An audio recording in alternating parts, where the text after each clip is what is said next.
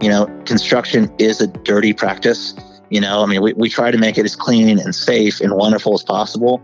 But at the end of the day, we're still delivering thousands of parts and pieces outside in the mud and dirt and rain and putting that together to a beautiful end product.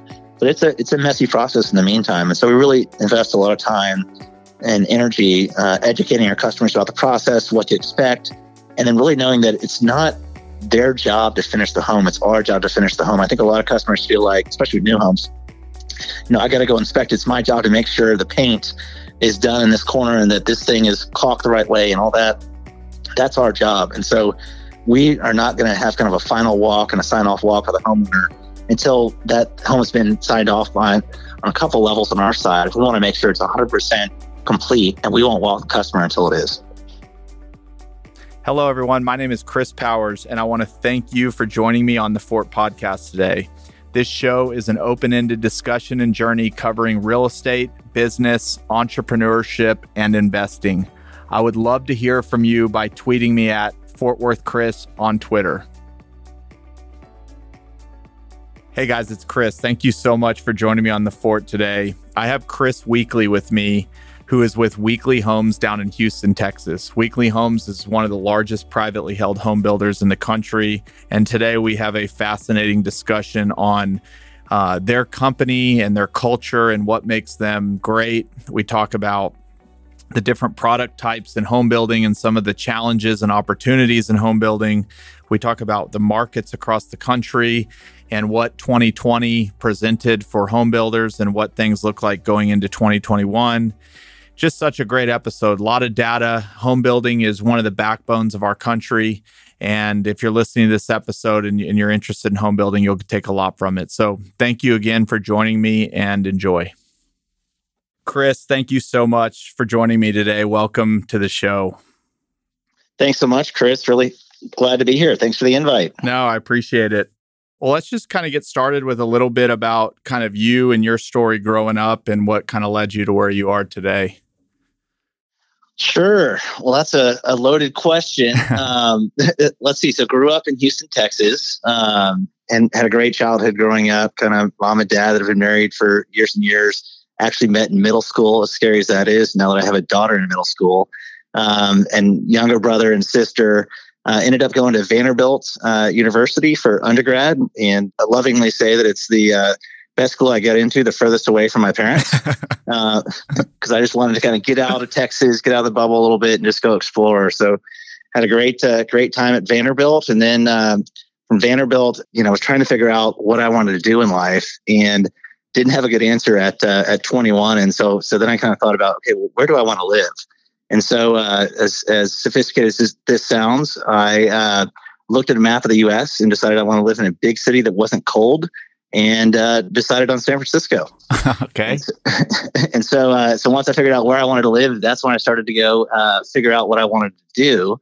And so applied to a bunch of different jobs and ended up with 3 different job offers in 3 very different industries, one in consulting, one in global logistics, and one in real estate. And ended up with the real estate job because I think they paid like $4,000 a year more than the other guys. And I was just trying to make rent in San Francisco. That's not easy to do. No, it's not. It's not. Well, especially today. I mean, back then it was still expensive, but nowhere near what it is today. And so, so I had a great 3-year experience out there working for a residential real estate company that did everything from custom homes on vineyard lots all the way to mid-rise condos in downtown San Francisco. Wow. What company was that? So a company named Signature Properties, still in existence today, and really, great company, and really have a lot family owned with father, son at the helm, Gilmetti family. And so I really have a lot to say thank you for. That was during kind of the .com boom. And so had some great opportunities to work on projects that I really shouldn't have been at age, 22, 23, but had a great experience there and really enjoyed San Francisco. So San Francisco kind of winds up after 3 years, and what do you do next? Well, so, ended up, I met my wife in Nashville, and so we kind of dated and got married out there, so I don't want to leave her out of the story. And so after 3 years in San Fran, we both knew that we weren't going to raise a family there. We're trying to figure out what to do next, and maybe this sounds a little bit like college, but I wasn't sure what I wanted to do. And so decided that instead of trying to like figure out, okay, where are we going to go live? What am I going to go do? Maybe business school would help me figure that out. And so, took the business school entrance exam and then applied to a bunch of different business schools and ended up going to a school called the Acton MBA in Austin. And it's a 1-year MBA program focused on entrepreneurship, great program for those that want to look into it, but really had a great experience there. And they had a class there called The Life of Meaning, which really helped me kind of unpack what my true passions are and really where I wanted to focus my life on. And that kind of kept me in the real estate field. And so at Acton, I kind of figured out that I knew a little bit, again, in my early 20s, I thought I knew a lot about, how to go find land, because that's what I did in my previous job. And then knew a little bit about architecture there, but I knew nothing about construction, sales, warranty, operations, how to actually go build the product. And so that, coupled with the fact of, should I go work for Weekley Homes, kind of led me to, literally go ask my dad, hey, so what do you think if I came to work for you?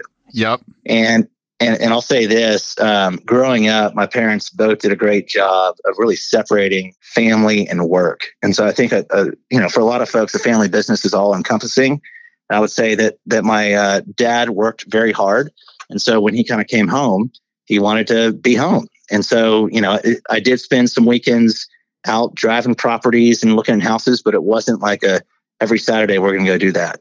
And it wasn't a, dinner conversation we're going to have every night. And so there were no expectations for me to go work in the company, which I, looking back, greatly appreciate, because that really allowed me to go explore my passions. Did your dad ever spoke about why he set it up that way? Was that something intentional he did, or just kind of how he was? Or because you really don't hear that with family businesses very often. No, I mean, I would love to say that there were some profound, fireside conversations where we explored that topic. But no, I mean, I really do believe still to this day that my parents want me to be happy and want me to follow my passions. And it's the same thing with the kids. Now, I'm guilty also of taking my kids out occasionally on the weekends or going to show them some big equipment when we go, pour some big streets or do this, that, or the other, trying to spark their interest. But there's no expectation at all. At the end of the day, I think any parent just wants their kids to be happy and fulfilled. And I know there's a very small chance that, and I guess my chances are better because I have 5 kids, but there's a small chance that any one of them is going to choose home building. And at the end of the day, I want them to be happy. I love it. Real quick, before we just jump into kind of that transition, you mentioned the Life of Meaning class at the Acton School. And Yes. I've heard this come up in conversation multiple times. And we don't have to go too deep into it, but how is that class structured? Like, how do they get that answer out of you? No, I mean, that's so great question. And I'm a little embarrassed at my response, but it works. So, I mean, one of the very simple things that they ask you to do at the beginning of the class is, what are your top 10 dream jobs? I think they ask you to list that. And, at that point, going through business school, my wife was pregnant at the time. And so I started to list these dream jobs, and like, one of the top ones was like, lead singer of a rock band. Yeah. But I was like, okay, so that's not that realistic because I can't sing. Like, I love music, but that's not going to work out. Job number 2 was, let's go develop resort hotels in the Caribbean. Like, I want to be a hotel guy in the Caribbean. And I was like, wait, well, so where are my kids going to go to school? Like, what island are we going to live on? Like, how is that actually going to work? And so, like, very quickly, these things that I thought were kind of dream jobs, once I kind of thought through the realities of everyday life and kind of what I envisioned for my family, I kind of figured out, all right, I kind of need to like take that off my list. Maybe I'll come back to rock star. Maybe they'll develop some drug that'll allow me to sing better. But it really kind of came off my list, and I really started to think about practically what I really liked. And so, I mean, a bunch of different questions around that in the class, and really, it was really kind of a class effort because we also gave feedback to one another about what we thought each other were good at and what jobs we thought the other person would be good at. And so for me, I had a transformational lunch with one of my professors where he helped me understand that, I mean, I really do love building things. And so I like having a tangible benefit to my work that you can go see, touch, and feel. And I love kind of the aspect of creation with that as well. And then, kind of the fulfilling side of it at the end as well, knowing that families are living in those houses and memories are being made and what we're constructing. And so to me, even though, again, home building isn't the coolest or sexiest asset class in the world, and I don't think there are a ton of people in college right now saying, I want to be a home builder when I get out, and I wish there were. it's an incredibly fulfilling industry. And obviously I'm totally biased, but really do love what I do. And I don't view it as a job, and really do, find my passion there. I love it. All right. So you go to your dad, you've graduated, you've kind of decided that maybe was your next move to Weekley Homes, or did you go do something before that? Yeah. So I had that job in San Francisco. So that kind of gave me some outside work experience. What is it like to work for other people? What are the expectations? I mean, simple things like vacation. I mean, I remember, so I went to work, I think I started in August, and Thanksgiving came around, and I didn't have enough days vacation built up to go to like the family Thanksgiving. And my mom and dad were like, wait, what do you mean you don't? And I was like, sorry, I don't have enough days off. And they're like, oh gosh, we got to figure this out. So I remember, I think my dad actually went back and ended up altering the Weekley Homes vacation policy to ensure that, hey, when you start, you're going to have enough days to go back and, take those big kind of traditional family holidays that you need. But so transitioned to Weekley Homes, and directly from there. And really, you have to understand, one of the reasons that I did that is that I knew that the company measured everything. And so to me, it was very important that I be treated as equally and looked at as equally as possible. And so the fact that there are a ton of measurements and metrics in every position we have at the company really ensured that I'd kind of have a fair shot. And the deal was I had to make it through the interview process. And, and I went and interviewed just like anybody else, took the same aptitude test, the same this, same that. And by the way, I should say the Acton MBA, that school's in Austin. So I actually moved from San Francisco to Austin. So I started with the Weekley Homes in Austin. Okay. And you made it through the interview process. It made it through the interview process. And it's long. And our average interview has our average new hire has 7 to 10 touch points with their hiring manager. And so very lengthy, and we want to make sure we hire the best and brightest folks. We want to make sure they're committed. And so really is quite a lengthy interview process. So I made it through that, and then kind of got onboarded, and my job was a builder. I really started off as a builder for us. And for me, it was a big change because I thought, again, early 20s, right? You think you know everything, but San Francisco, I was having like these power lunches with city council members, feeling like I, knew what was going on. And then I, end up in Austin. The painter at the house I was building said he was going to show up at 9 a.m. and it's like 10 o'clock. He's not there. Well, I mean, come on. You said you're going to be there at 9 o'clock. Like that's not how things work. Like I've been in work for like 3 whole years now. I know how this works. And so, and so it really was a great experience and good wake up for me. And building homes is incredibly difficult, at the same time incredibly rewarding, kind of being at that level. So you develop great relationships with the vendors and trades, and then great relationships with the customers that you're building for as well. Yep. Well, before we get into the nuts and bolts of the home building business, I just think as I've kind of seen David Weekley Homes from the outside and gotten to know you and work with some people that have been there, the culture, the way that people are brought up in the organization, the longevity that people actually stay at the home builder, which traditionally is an industry with a lot of turnover. Everything goes back to y'all's culture. And now that you've had a chance to be there, how long have you been there now? I have been here 13, almost 14 years. So 14 years. I just kind of want to just dive a little bit into kind of the culture of David Weekley and how y'all think about it. Y'all have a university where you train people. I know that people take on multiple roles. They go from builder to salesman as they continue to climb. But like, how do y'all think about culture, and how do you continue to grow that with such a large organization around the country? Sure. So first of all, our kind of mission statement and kind of what we believe and live for is building dreams, enhancing lives, our team, our customers, and our community. And it's very important that order is very intentional.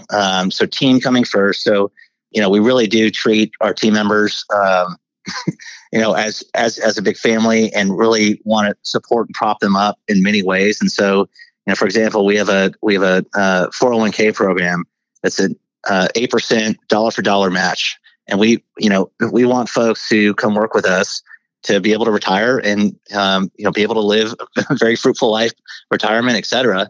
In addition, we also just set up in the last couple of years an ESOP program.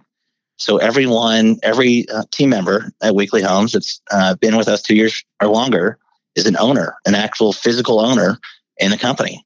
And so, and that benefit is designed to be equal to a 401k benefit over time. it takes a little bit while for that to build up, but over time, that'll be equal to the 401k benefit. So we really do take care of our team in a number of different ways. We have great medical, we have great dental, vision. I mean, all the normal things. Another interesting thing we do is we share our profits.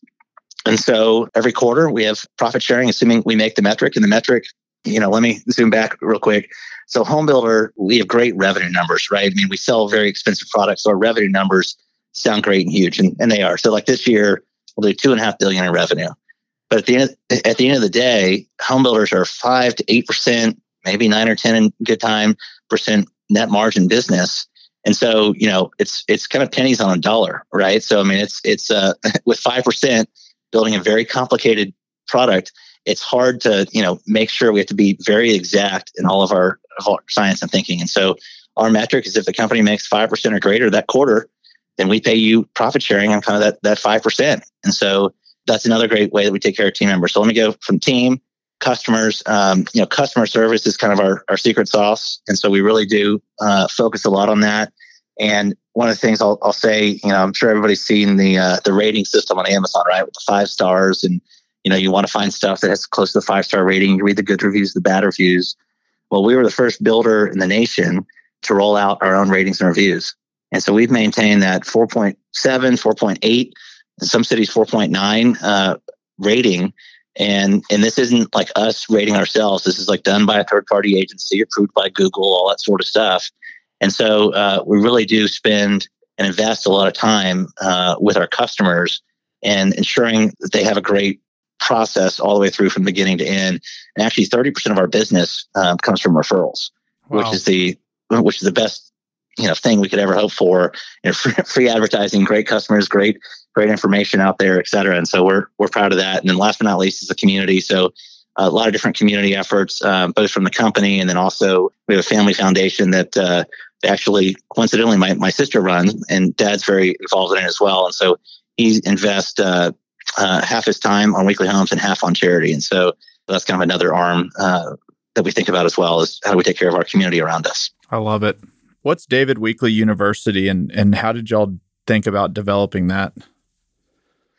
Well, first of all, so I wasn't here when it was developed. So I saw that question on the list. And so I'll give you my best rendition of the history. But, the reality is this is our 45th year in business. And so we've had some incredible team members and incredible creators of the culture. Culture isn't something that's built overnight. It's not something you can kind of just put on a card and put in your wallet, and all of a sudden people have culture. And so really Weekley Homes University was built, I'm going to get this time wrong, but probably 20 or 25 years ago by some of those, very big early on culture creators at the company. And really what it is that's kind of our entry course into management at Weekley Homes. And so, let me back up real quick. So if you're new to Weekley Homes, we actually, pre-COVID at least, and we'll get back to it at some point, but we actually fly every team member that we hire in the company to Houston for 2 days. And so we think that's a very important part of it. We bring them to our HST, which is essentially our corporate office, but we call it our home services team because we don't like the term corporate. Yeah. And so we bring every team member here. We have a Weekley 101 that every team member goes through to learn all about the company. They take a tour of the building. They get to hear from my father. They get to hear from John Johnson, our CEO, get to tour the office, go sit in David's desk if he's not there, all that sort of stuff. And really, and kind of have everybody drinking the Kool-Aid. And so we do Weekley 101, and then so that's kind of the entry course in the company. David Weekley University is the entry course into management. And so it's it's a series of classes over 9 months time sometimes, and you're in there with a great group. And so you actually have a graduating class with you as well.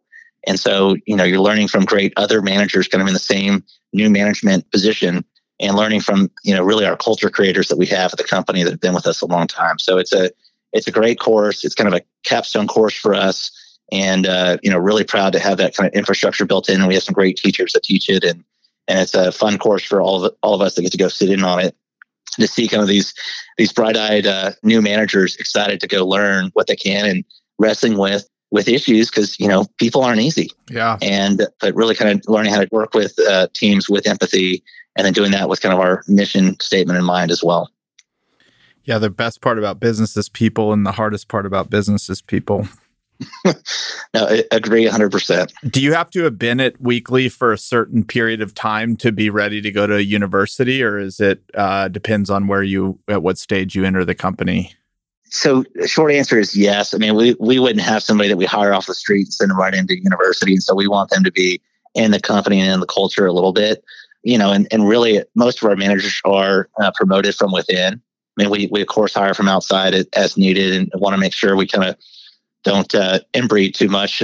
Probably not the right term to use, but we want to make sure that we hire folks from the outside as well. But the vast majority of our managers are promoted from within. And so really, generally, it's tenured team members that have shown their stripes that kind of get the invitation to go, and everybody's always excited that they have the invite, and it really is kind of a great course for those that get to attend. Cool. All right. Well, kind of pivoting a little bit just more into just kind of strategy and then industry. Y'all are all across the country. I can't remember how many markets you're in, but how many markets are y'all in? Yeah, so 19 markets in 12 states. And the easiest way to think about it is Texas and Florida are two biggest markets. So we're on all the major metros there. And then we have Carolinas and Georgia and Tennessee. And then we kind of go up north to Indianapolis, Minneapolis, go out northwest to Portland. And then we have Phoenix, Denver, Colorado Springs, kind of in that area as well. And how do y'all think about expansion? Is it growth goals, or is it you guys keep an eye on a market for a while, and once it kind of meets your sniff test, you start entering that market? Yeah, well, first of all, I have to shout out to Dallas. Without Dallas, Texas, David Weekley Homes would not be here. So, Weekley Homes was born in 76, and in the early 80s, the oil crisis in Houston, Dallas actually expansion is what saved the company. Wow. So huge props to Dallas. And Dallas is now the largest housing market in the country. It's now surpassed Houston. And so continue to have great success there. And so that really expansion is what saved the company in the early 80s. And so for us on expansion, I mean, we've expanded to 5 cities in the last, I think it's 6 years. And really that kind of all came within a spurt of growth for us. And, you think we'd kind of have expansion down, but, every market's different.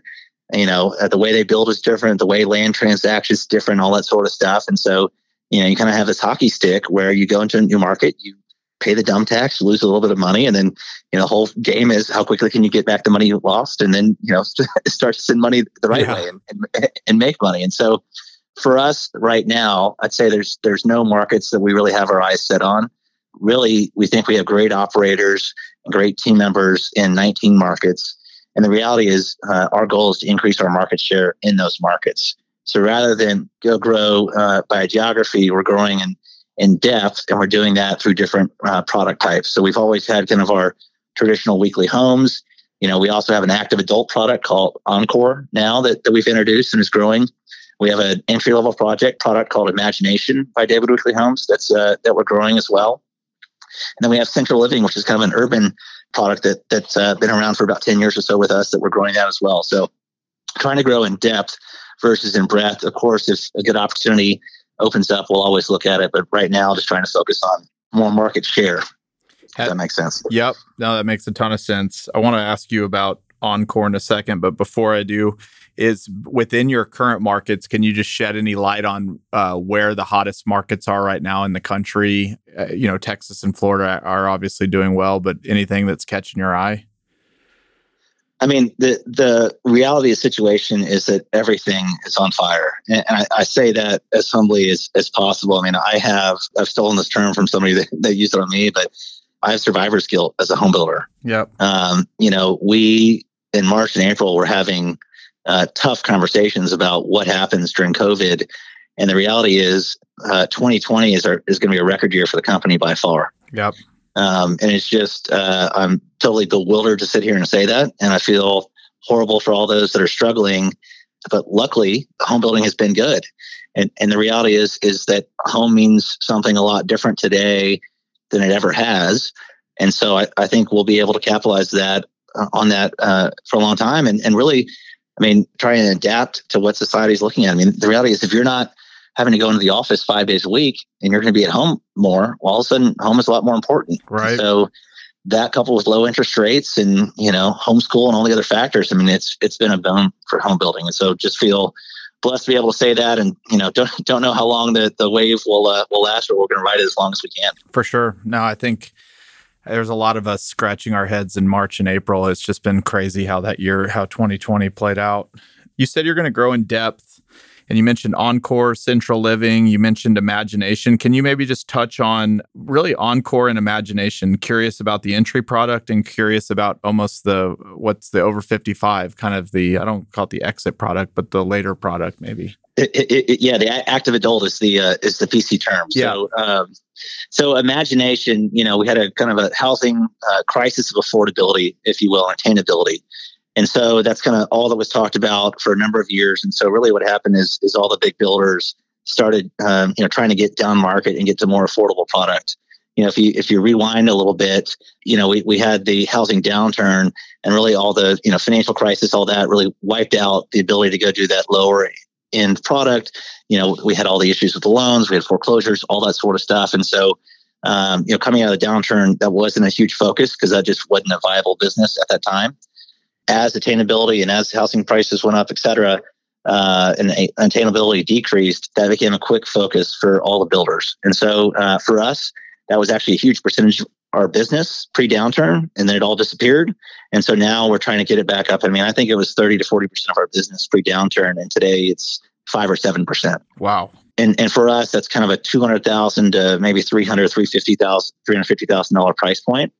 And so we want to get down there. Now that said, we can't compete with some of the big guys that are just going to be bare bones, low price. So we're a little bit of a premium to folks, but still working very hard to kind of get down that price point and grow that business, because the reality is that's where the majority of the market is. And so we need to be a player in that area.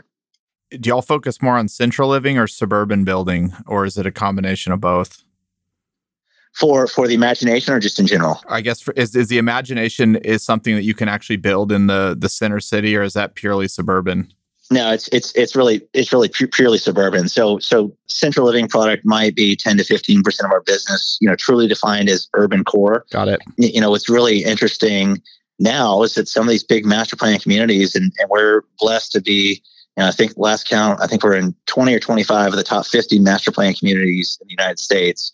So a lot of those master plans are now so big in developing these wonderful town centers that we're actually able to build kind of urban, quote unquote, product within master plans that are out in the suburbs. Wow. And so we're getting to kind of hit a different product there and different price point.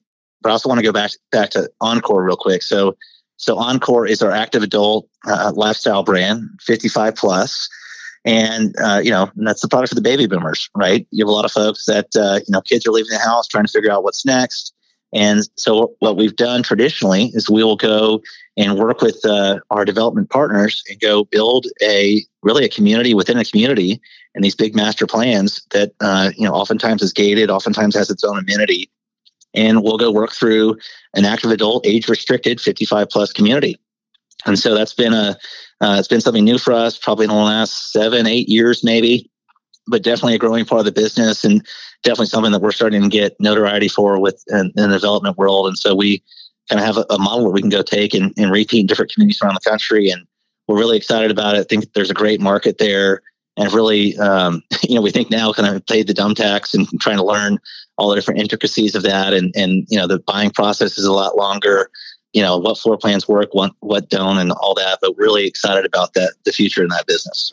And so they have to be over 55. Can they have kids still living with them, or it has to be an empty nester with both adults over 55?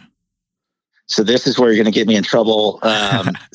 So my understanding, the short answer is it's going to vary per community with restrictions, right? And different cities, et cetera. But no, it's designed to be where the active adults or 55 plus are the main residents there. And there are restrictions on how long guests can stay and folks under the age limit, et cetera, in most of those communities. So it really is an age restricted play because the folks that buy there, customers that buy there really do want to be surrounded by people like them.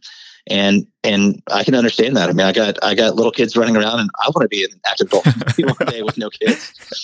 Sometimes I even want to be in one now, and I've got a 4-year-old and a 1-year-old, but just for short moments in time. I agree.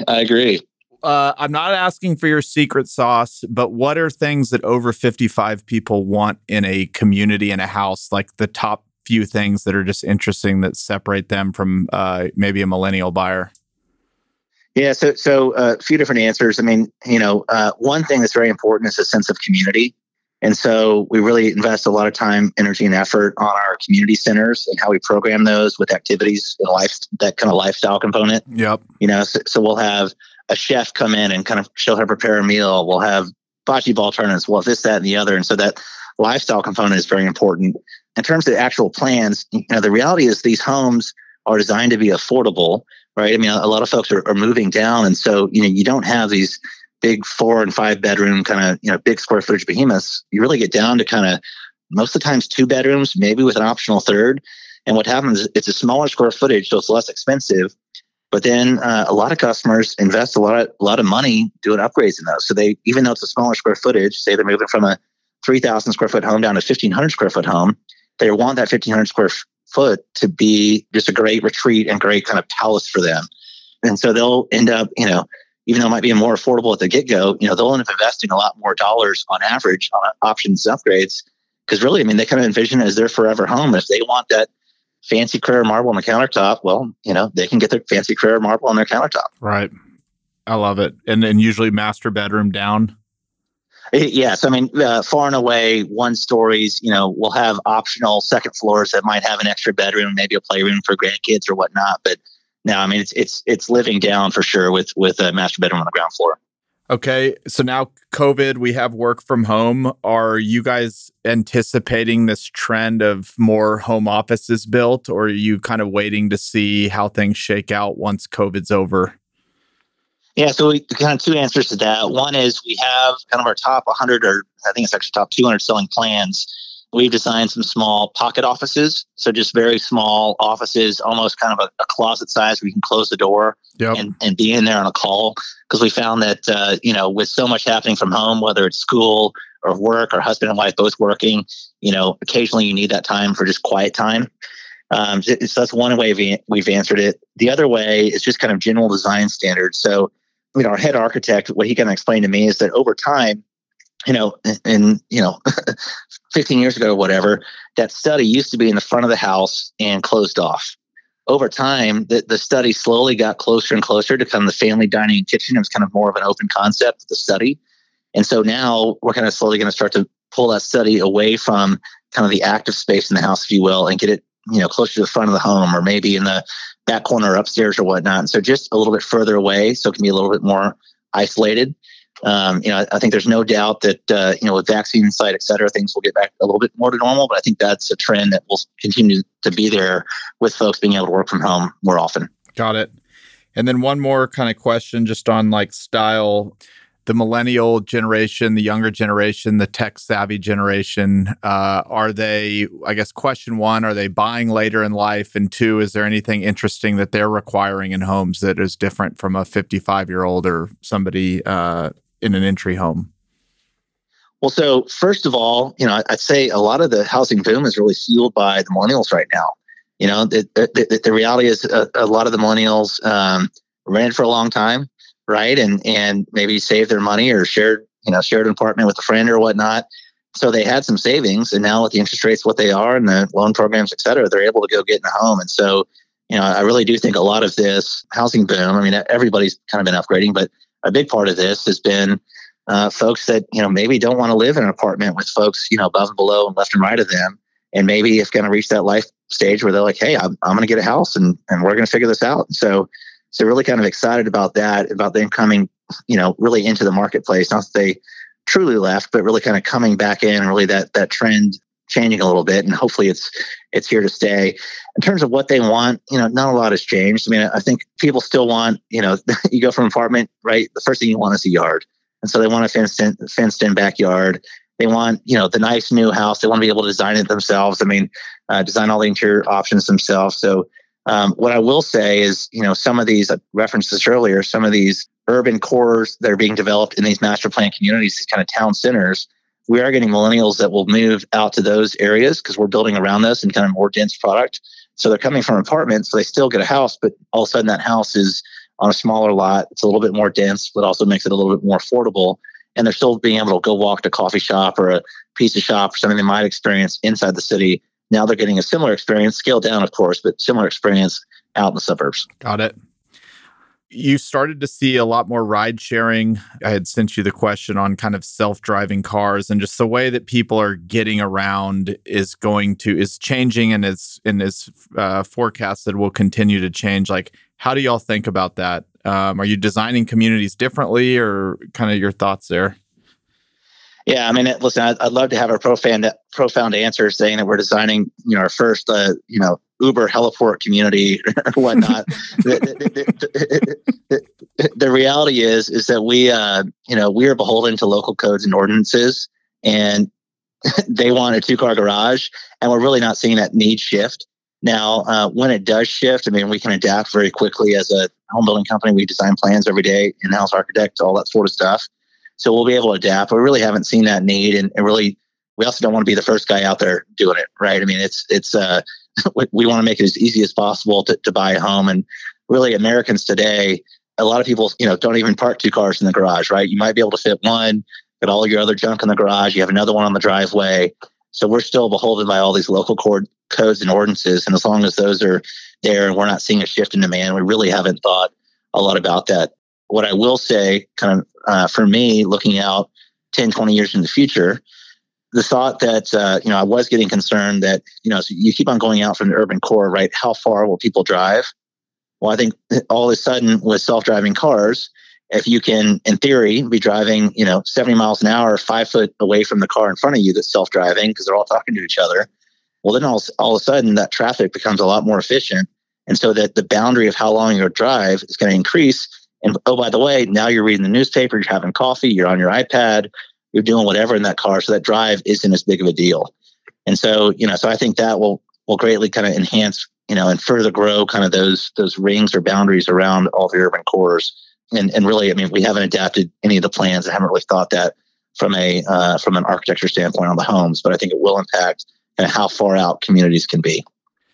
That's one of the best ways I've heard anybody explain it. I cannot wait to sit in a car and drink coffee and go 70 mile an hour down the highway reading my iPad.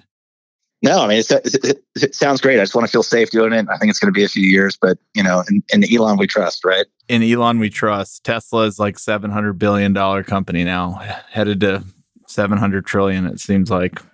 Why not? All right, I said that was the last product type, but I forgot the main question, or the kind of the newer one. The single family rental has gotten all the rage this year. Growing asset class. Are y'all doing it? How do you think about it? Is it going to be huge? Yeah, I mean, it's so interesting. So one of my jobs at the company is I'm the guy that gets to go to, a lot of the conferences and, go hear different speakers and kind of different thought leaders, et cetera. And so what I would say is that, over the past 3 years, single family rental, it seems like has gotten 10 to 20% of the conference airtime, if you will, when only, and I don't know the exact number, but the starts of single family rental might be less than 1% or 1 or 2% of, Wow. housing starts. And so, I mean, there's been a lot of talk. I mean, multifamily starts are huge, right? But I'm saying true single family rental starts are very low. And so it's gotten a lot of talk. So where we are today is earlier this year, we appointed one of our senior level leaders to kind of lead that effort for us. And so it is amazing. We kind of thought, his first task was to go learn the industry. And then we kind of thought he was going to have to farm leads. Well, it ends up, we get calls and emails and requests from every Tom, Dick, and Harry all the time about, hey, can you guys do this for us? Can you guys do that for us with single family rental? And so let me kind of just say where we've landed. So where we've landed today is that we are going to be a general contractor in a cost plus relationship with a developer. And so, if you think about putting a deal together, right, you have to have the land, you have to develop the land, you got to build the homes, and then you have to rent them. And so of those 4 steps, that sounds very simple, all complex, we don't want to do the first and the last. So we don't want to go find the deal, and we don't want to go rent the deal and own and manage it, but we will go help them self-develop the deal and put in roads and streets, and we will go help them build homes. And so we've gotten a lot of requests from a lot of different partners. And all I'll say now is that, we've decided rather than kind of do onesie, twosie relationships with different folks, we've decided to try and focus on folks that have more of a national footprint that really mirrors ours. And so we have a few different parties that we're in discussions with. That said, today we have about 2,000 units in our pipeline. Wow. Now, and that's not all contracted for. It's not all through DD and all that sort of stuff. We just started, I think, our first single family rental home, last month, which means we probably by now started 5 or 10. But it's a very interesting model for home builders because, right, you get to do what you're really good at, building homes. You don't have that sales risk. And we love our customers, but at the same time, customers, every home is different. So this allows us to go build very efficiently, very quickly. And so far, the multifamily general contractors haven't been able to kind of reach the cost that kind of a single family builders can reach. And so really, we haven't, those commercial GCs haven't kind of gotten to the residential cost structure. Now, if they see everything shift, I'm sure they'll get there with us, but it's a different type of trade base. It's a different product at the end of the day. So it's been interesting. Some companies have focused on it a lot. We're kind of, sticking our toe in the water, if you will. We haven't committed any equity into this yet. So right now it's kind of purely GC cost plus. That might be something we do in the future, but we're exploring it. We've had lots of conversations, have learned a lot, and are in a good position to work with some great national partners. And the toughest part is just finding the deals and finding land to make it work. Yep. And are the houses that these folks are building, are they smaller? Are they nicer than a regular apartment? Or is it very similar to a for sale home? Like, what are the differences that you're seeing? Yeah. So there's really two types that we're seeing. And so one I'll call kind of your typical suburban home. So that's generally a 40 or 50 foot wide lot, kind of your normal square footages, normal bedroom count, 3 or 4 bedrooms. Think about it as just kind of your normal, average American home. And those are all done on singularly platted lots. So, if we were to talk to somebody about that, we might go build 100 of those. Well, they could, worst case, they could go sell those individually if they weren't able to sell them as a group. Right. Right. So that's kind of one side. We'll put that off to one side. On the other side is what we call, well, there's different names, but horizontal apartments, pull apart apartments. I mean, we call them a lot of different names, but essentially it's the same mix and bedroom count as your traditional garden multifamily. They're just all detached. And so that's been predominantly, that's what we've been focused on. And I say that's just the partners that we're working with. That's what they want to build. We'd be happy to do either or, but that's been what we've been focusing on. And we actually have an in-house land planning architecture team. So we're able to help them go land plan that and do all their architecture and all that, which really helps with our cost as well. And so that's just kind of where the majority of our units have been thus far. Cool. All right. One more kind of question as it relates to Weekley, and then I want to do a few things on just industry. Sure. Y'all are, I think I'm right by saying this, as second largest privately held home builder, or one of the largest privately held home builders. You did $2.5 billion in revenue. And we had a lot of people ask us, like, how do y'all raise money to build all these homes if you're not public? Are you able to share anything on that? Yes. So essentially there's two methods. So we have public bond debt. Yep. We have $400 million in public bond debt. So, we go out to Wall Street and go ask them for money every, 6 to 8 years. Mm-hmm. And luckily just did a new round of that recently and got a good rate. And so that's kind of half of our ability. The other half is, we have a syndicated bank line with 6 or 8 great banks that all came together and said, we'll lend you X amount of money. Got it. And so really those are the two ways we're able to finance this. Now, what I will say, and this is a little bit different than that, and that's really, thing about that is financing the home construction piece of it. Right. Okay. When we go self-develop and we go actually act as a developer and go take on the land risk, development risk, all that sort of stuff, we do that as separate entities, separate LLCs. And so that we actually do go out and go raise money for the development. We keep the home building separate. So we're able to, still build the homes on the two different methods I just talked about. Right. But the actual purchase of the land and the land development costs, putting in the streets and roads and sewers, et cetera, all that is done through, different equity and non-recourse bank relationships that we have. Got it. And you said that customer service is where y'all separate yourselves from the pack, and that's everything I've heard. And a lot of times, especially smaller home builders, and I actually built homes at one point in my career, but they really get eaten up with everything that happens post-sale, whether it's warranty work or just those, contractors coming back to finish that last little thing. Like, How do y'all think about the day that people move in and what that next year looks like? That's where a lot of home builders get real stuck.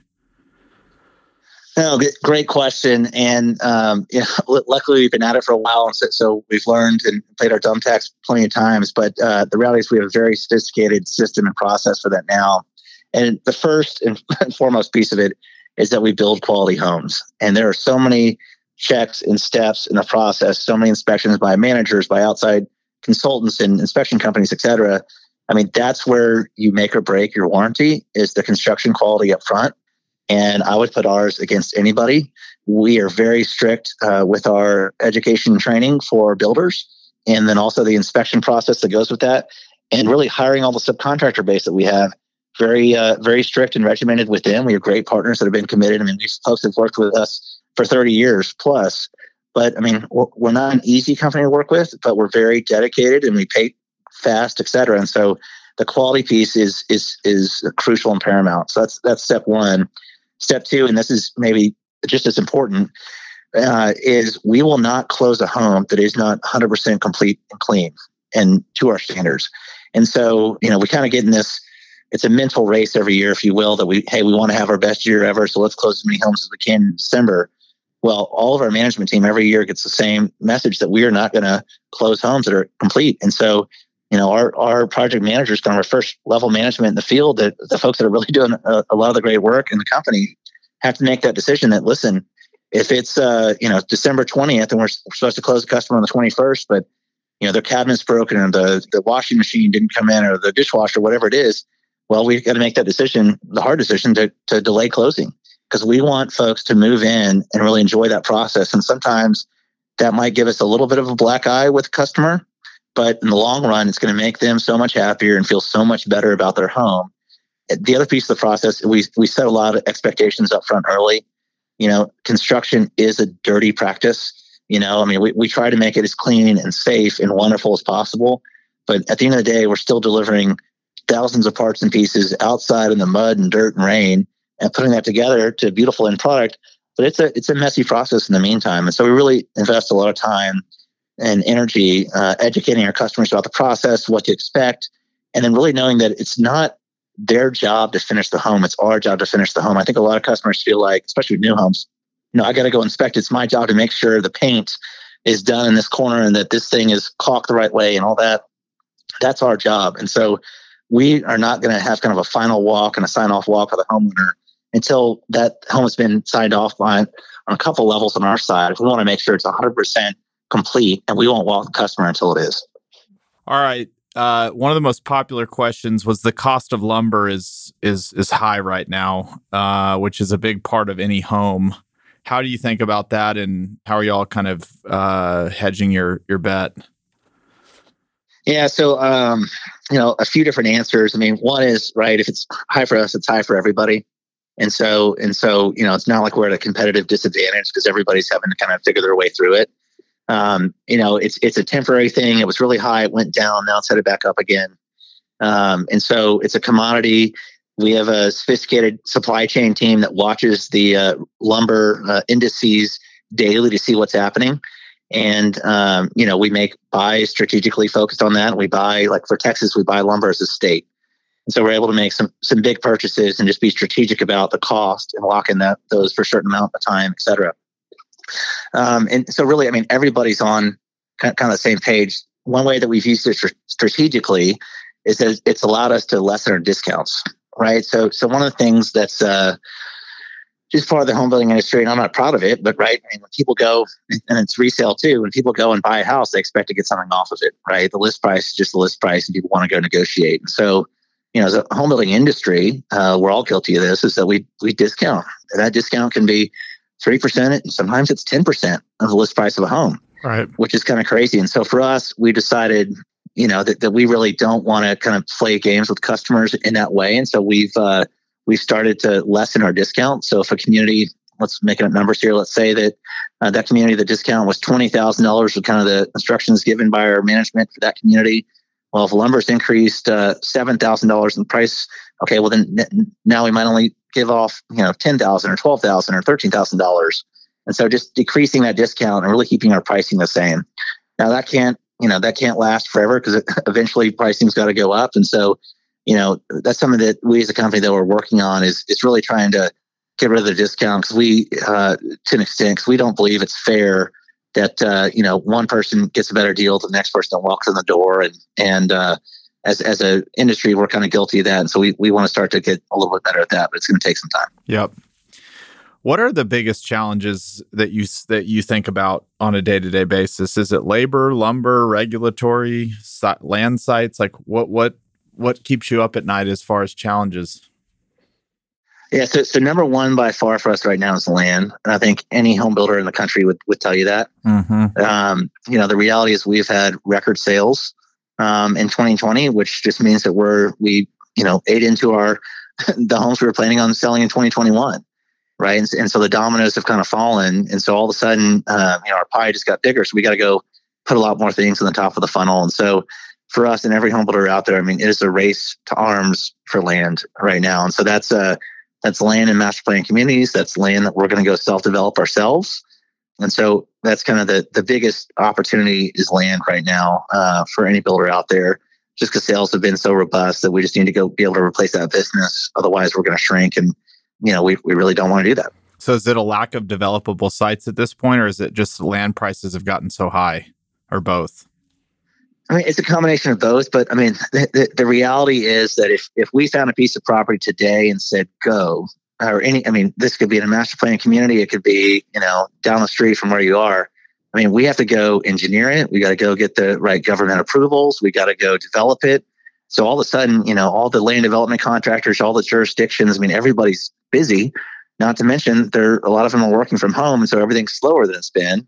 And so it really is just kind of a crunch on the governmental side, on the development side, and engineering side. So there's just going to be a huge pig working its way through the snake, if you will, for land sites right now. And so that's, of course, also going to drive up pricing and competition. So it's a concern for everybody. We're all in the same boat together, and there's only so much out there. And so now's a good time to be a seller for land. And everybody's just going to push and pull and fight the best they can to do what they can to keep on growing. Yep. Is the U.S. underbuilt or overbuilt, or it depends where you are? That's like an economist question. You're not an economist too? Well, as a home builder being biased, right? And the data really shows that we're underbuilt, right? We've been underbuilding kind of our needs for years now. And so, yes, we're still underbuilt from a population standpoint. We still have room to grow. If you look at the charts, historical charts, we're under where we should be from a starts perspective. But again, I go back to this: land has gotten harder to find. Regulations have only gotten more strict, and that's regulations both on what we can build, but also what goes into the homes, right? So now there's energy codes, there's all these different things that have made homes more expensive.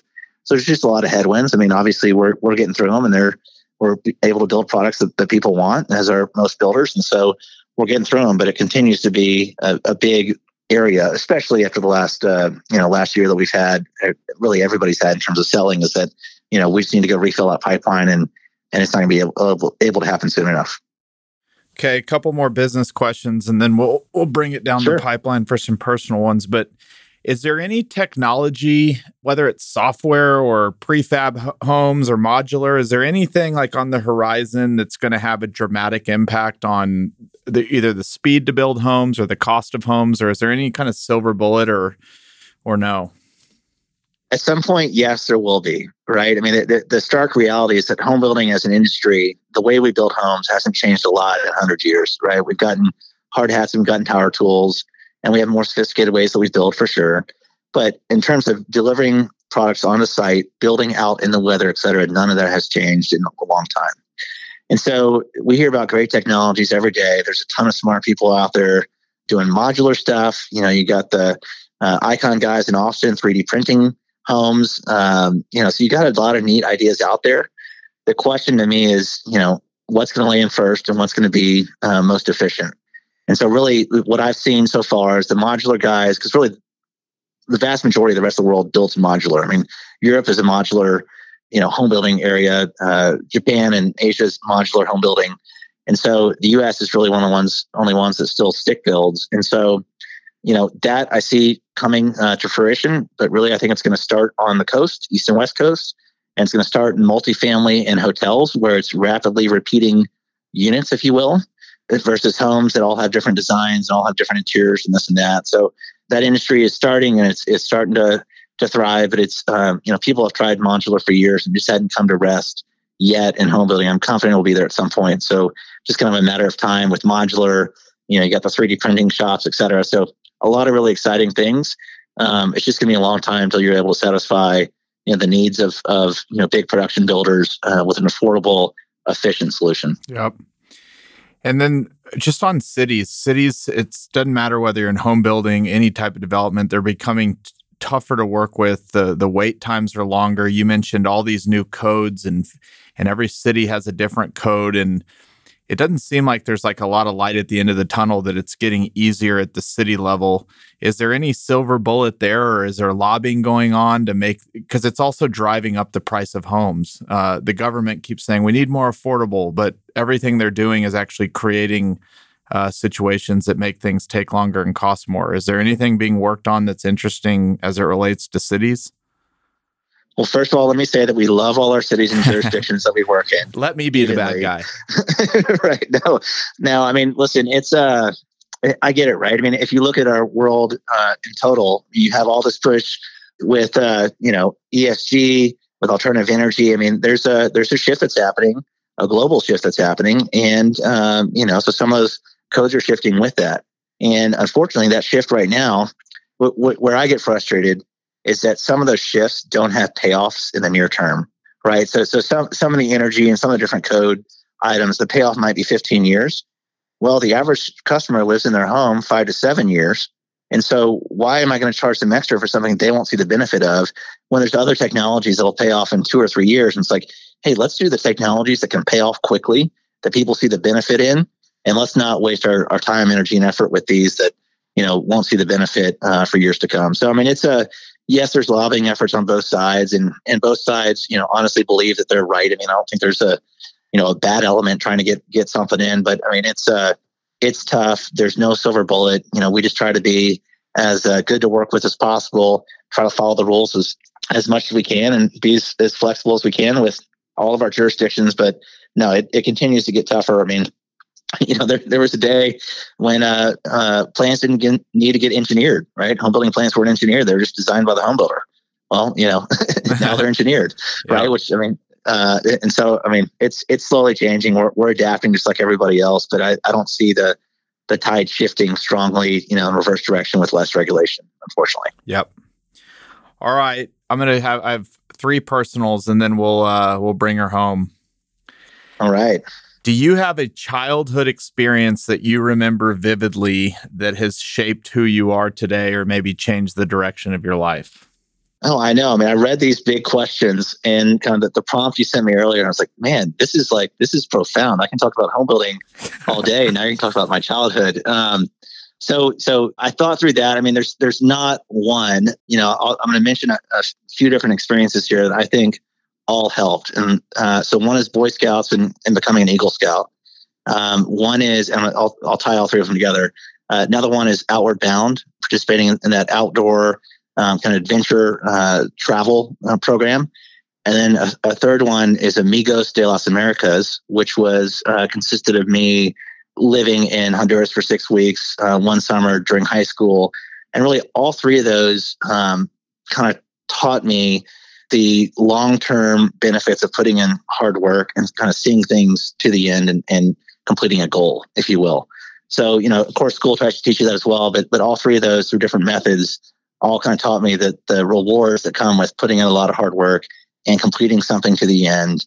And just learned a million different things along the way. So those are all kind of childhood, middle school to high school experiences that I think really, really shaped me, all for different reasons, but all great programs that everybody should look into. I love it. What's the best advice you've ever received? Yeah, I didn't like that one. I mean, I have on my office, I'm looking right now, I have probably 20 quotes from different people that I can see that I just love. And so, I mean, give us 3 of them. Okay. Well, here's one from my dad, which is, if you're going to do something, you might as well do it right. which sounds really simple, but it's like, okay, don't do something halfway. And if you're going to commit to something, then finish it through to the end. And so a little bit about the the experiences I explained before, but that would be one for sure. Biblical quote: "Whoever wants to be a leader among you must be your servant." That's one that I have on my office wall that I think is great. So here's Jack Welch one, another good one that's good. "Before you're a leader, success is all about growing yourself. But when you become a leader, success is all about growing others." So just some different ones. And for me, I mean, I'm in that state right now of constantly learning, and unfortunately, I'm not retaining as much as I feel like I should or used to, and so I have to write things on my wall to remember them. But no, I mean, I think there's a bunch of great quotes and sayings out there, and a bunch of great people that we can all look up to, and it's important to just always stay in that state of learning and not ever think that you got it figured out. All right. And then just piggybacking off that, is there a book, even a personal or a business book, that has helped you? Yeah, I didn't like that one either. So I'm going to answer. I'm going to answer multiple. Well, it's hard to pick one. I mean, there's so much good out there. So personal one, and I don't get to this nearly as much as I want to, but Clive Cussler has this Dirk Pitt character. He's like a James Bond. Like I can go be. I want to go be Dirk Pitt when I grow up. But, business books, I mean, I love Grit by Angela Duckworth. I loved Phil Knight's Shoe Dog was a great book. Anything from Adam Grant is great. So he has originals and a couple others. And so, I mean, I think the important message in all that is just to be reading. I mean, I'd say as a management team, we do 8 to 10 book reviews a year. Wow. Together. And so there's always something I'm reading, which I think is important. You just kind of keep on putting fresh knowledge in and take different things. And so right now our leadership team is reading The Dichotomy of Leadership. It's one of the books by Jocko Willmott, one of the Special Forces guys. We've read a couple by him, or maybe one other by him before.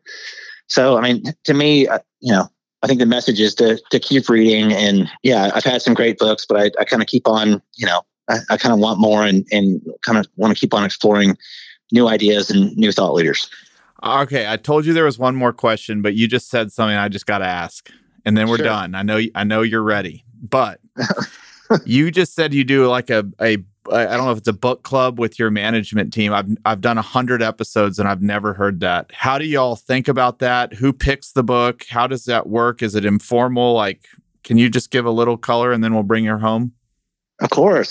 So, well, we have two kind of different senior level management teams. And so what'll happen, kind of our area president level, kind of our most senior level management team, we'll do a book review kind of every time we meet. I think we meet 9 or 10 times a year. And so that you can guarantee that there's a book due most of those. And so we have a group, and I'm not on this group because I just, my excuse is I don't have time. I also haven't been asked to be on the group of who picks the books. But a couple of our guys are big readers, and so they'll pick things that get recommended to them, or look on the New York Times bestseller list for business books. And the fun thing is we rotate too. It's not all business books. I mean, there's some like Phil Knight's Shoe Dog, right? Like that was a great story. We've read a lot of history books on World War II, and some great things there. Read a book on Sam Houston that was great. So we mix it up. So there's somebody that picks. Then it magically shows up on everybody's desk with a due date. And at those meetings, we invest about an hour. And the whole goal is everybody needs to have a few different things they want to say about the book and what really impacted them. And that can be on a personal level. It's generally about business. And, okay, maybe we should think about doing this different. Maybe we should think about doing that different. And so really kind of all keep us open and learning new ideas. And it really is a great practice. I mean, I'll fully admit that without kind of the due dates, I mean, I wouldn't be reading this number of books. And so for me, it really is kind of a great escape to get to do it. And I love that we mix it up. And then what happens, we kind of our next level leadership team underneath that, we meet 4 times a year. So there'll be a book review at every one of those. And sometimes those book reviews will be, from that higher level team. And so sometimes they're new books, sometimes it's different books, but that's how we kind of end up with 8 or 10 books a year, learning a lot of different things. And, sometimes we get in there, we're like, you know what, that book wasn't that good. Let's, instead of an hour discussion, we'll make it 15 or 20 minutes and move on. Yep. All right. That was great. I've just never heard that. That's really cool that you do that. Chris, thank you. Really, really, I appreciate you taking time to talk about your business, home building, everything in between. Today was awesome. Well, I have to say this, I want to thank you because I told my kids I was going to be on podcast last night, and for a brief minute, they thought I was cool. And so like, that's every dad's dream, is they want to be cool in front of their kids. And so for a brief minute, and they're like, wait, like a real podcast? And I was like, yeah, a real podcast. They're like, oh, cool. That is so funny. We just had a guy on that said now that he's been on the podcast, I think the Dallas Maverick stars Luka something. It's him and then Luka now in his son's eyes. And so that's awesome. That's so cool. No, so yeah, you're making dreams come true for parents, Chris. And thank you more. Well, I hope to see you at a YPO event soon, and we'll get to catch up more. But this was awesome. Hey, great. Thanks so much, Chris. Really appreciate the invite. Appreciate your time, and wish you the best in 21. Thank you. You too, buddy. We'll talk to you soon. All right. Bye-bye. Bye, Chris.